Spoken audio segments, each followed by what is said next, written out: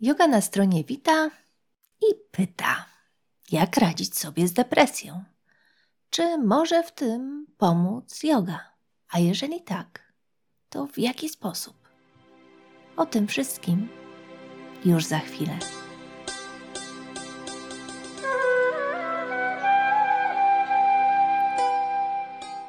Efekt jogi. Sprawdzony program wspierania walki z depresją i lękami. Współautorki Liz Owen, Holly Lebowitz-Rossi i dr Chris Streeter. Przekład Marzena Rączkowska. Książkę dostałam od wydawnictwa Czarna Owca. Tą książką zainteresowała mnie Natalia z kanału Nałogowe Czytaczki. Przy okazji marca rozmawiałyśmy o książkach napisanych przez kobiety. A tę książkę napisały nauczycielka jogi, to jest Liz Owen, dziennikarka Holly Lebowitz-Rossi i lekarka, psychiatra Chris Streeter. Niedawno na kanale opowiadałam o książce Joga a ciemna noc duszy Simona Hasa. Tamta książka i ta obie są o depresji i są skierowane do osób cierpiących na tę chorobę. Ale każda podchodzi do tematu nieco inaczej. Książka Simona Hasa postrzegała depresję w sensie filozoficznym, psychologicznym. Pomagała spojrzeć na swoje przeżycia rozumowo, przerobić je, szukając wyjaśnień w literaturze i doświadczeniach innych. Ta książka, Efekt jogi, kieruje się bardziej na pracę z ciałem i w tym sensie jest bardziej praktyczna. Autorki podchodzą do kwestii naukowo, racjonalnie i z dużą ostrożnością. Dlatego sądzę, że to dobry materiał dla osób pragmatycznych, myślących chłodno i zdroworozsądkowo. Jeśli ktoś jeszcze nie praktykował jogi i nie przepada za tą całą atmosferą zwiewnej duchowości, może śmiało sięgać po efekt jogi. Autorki są godne zaufania. Podkreślają, że joga to nie jest panaceum. Proszą, żeby nie spodziewać się za wiele. To, co proponują, to tylko jeden z elementów terapii. Element wspomagający. Mówią wprost. Ta książka nie jest czarodziejską różdżką, ale może wziąć udział w długim procesie zdrowienia. To jest szczera deklaracja i budzi zaufanie. Bardzo ważne przy zalewie treści tworzonych przez znachorów i fachowców od łatwych rozwiązań. Ja wiem, że joga pomaga. Ja jeszcze z tej choroby całkiem nie wyszłam, może prawie. Ale znam osoby, które właśnie dzięki jodze uporały się z trudną przeszłością. To znaczy między innymi dzięki jodze. Czy też joga ich w tym wsparła. Bo trudno uwierzyć, że to tylko joga. Niektórzy z nas mają skłonność do widzenia jogi w kategoriach magicznych. Joga w jakiś tajemniczy, energetyczny sposób nas naprawia. Tutaj autorki nie wpadają w takie tony.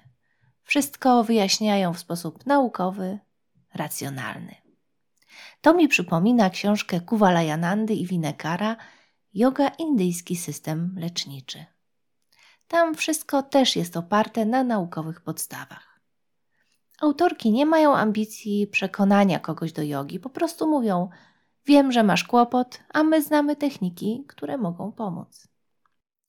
Chris Streeter prowadziła badania na Uniwersytecie Medycznym w Bostonie. Okazało się, że w mózgach osób praktykujących jogę podnosi się poziom kwasu gamma-aminomasłowego, zwanego GABA. GABA to neuroprzekaźnik, który przenosi sygnały z jednego obszaru mózgu do innego.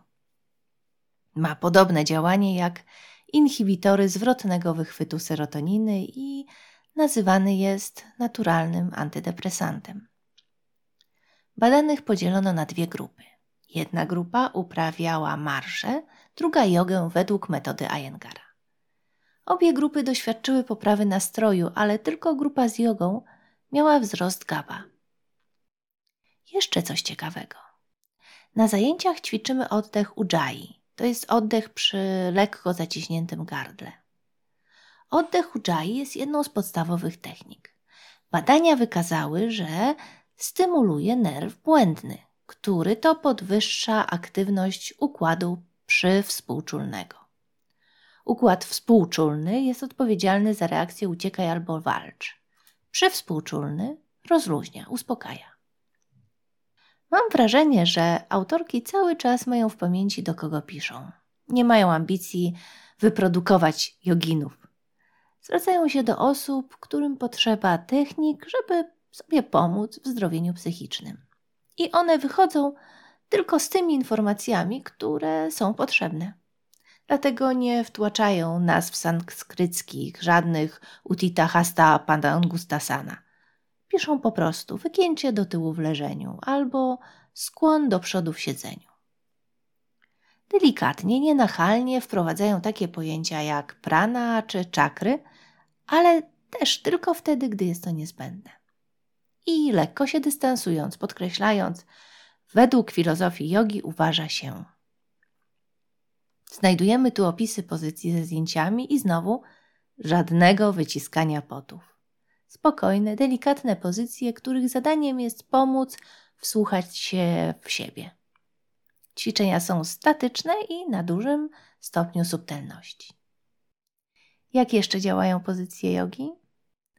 Rozluźniają, dzięki czemu siła życiowa może płynąć swobodniej. Podobno Iyengar mówił, jeśli będziesz mieć otwarte pachy, nie dotknie cię depresja. Dlaczego?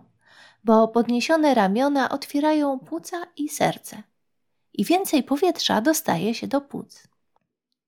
Opowiadając o książce Yoga a ciemna noc duszy, mówiłam o badaniach Amy Cuddy, która odkryła, że przyjmowanie pozycji zwycięzcy zmienia poziomy hormonów odpowiedzialnych za samopoczucie i odczuwanie pewności siebie. A pozycja zwycięzcy to właśnie podniesione ramiona. Wygięcia w tył też pomagają chorym na depresję. Otwierają klatkę piersiową, przeponę i brzuch i uwalniają z nich napięcie. Pozycje odwrócone wprowadzają w stan rozluźnienia i równoważą układ nerwowy. W ajurwedzie mówi się zwalczaj przeciwnym, czyli jeśli jest nadmiar wilgoci w ciele, trzeba stosować to, co wysusza. Tutaj działanie jest podobne. Człowiek o osłabionym duchu chowa klatkę piersiową, zwija się. Dlatego trzeba stosować pozycje, które otwierają klatkę piersiową. No i mamy tu dużo pracy z oddechem. Oddechem Ujjayi, który autorki nazywają oddechem oceanu. Biorąc pod uwagę wyniki badań dr Streeter, nie bez kozery, poprzez oddech można budować w sobie dobrostan. Ja czuję to bardzo wyraźnie, bo od kiedy pracuję z oddechem, widzę dużo zmian. Wdech aktywuje współczulny układ nerwowy, a wydech przywspółczulny. Kiedy więc potrzeba nam energii, robimy głębokie wdechy, a kiedy uspokojenia, wydłużamy wydechy. Prana, energia nas otacza, jest w powietrzu. Wciągając powietrze, dostarczamy sobie pranę. Przy okazji, oprócz tego, że jest to tekst poradnikowy, znajdujemy tu bardzo piękne zdania. Takie, że zyskujesz wrażenie, że autorki to twoje przyjaciółki i naprawdę chcą ci pomóc.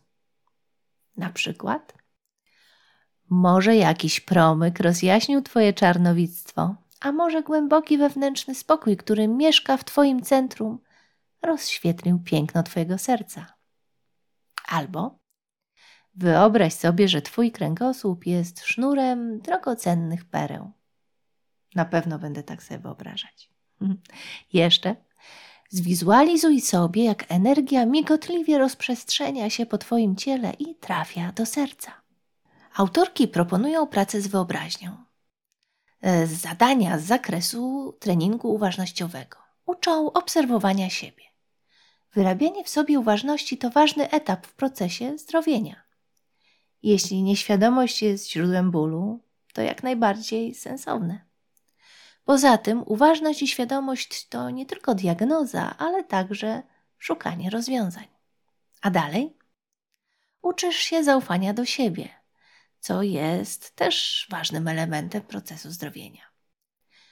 W każdym rozdziale są pytania, które nakierowują uwagę na zmiany, jakie zaszły, na nowe rozwiązania. Uczciwość wobec siebie to trudne zadanie, ale konieczne w rozwoju osobistym. Na końcu książki znajdziesz listę lektur z dziedziny jogi, zdrowia psychicznego i rozwoju osobistego. Potężna lista, ale tylko część lektur ma tłumaczenie na język polski. Czy polecam tę książkę? Polecam. Polecam osobom, które nie miały kontaktu z jogą albo tylko sporadyczny, a szukają pomocy dla siebie. Nie potrzebują zagłębienia w filozofię, zanurzenia w chmurach duchowości, kadzidełek, koralików, Palo Santo czy białej szałwi, które po prostu szukają doraźnej pomocy. Tak na początek, żeby później poszukać terapii czy stałych zajęć jogi albo uznać, to nie dla mnie. Potrzebujesz pomocy? Nie poddawaj się. I zrób to w takim stylu, jaki ci odpowiada. Może właśnie ta książka wyjdzie ci naprzeciw. Dziękuję, że jesteś tu ze mną i zapraszam na blog Yoga na stronie, gdzie więcej o tej książce i innych.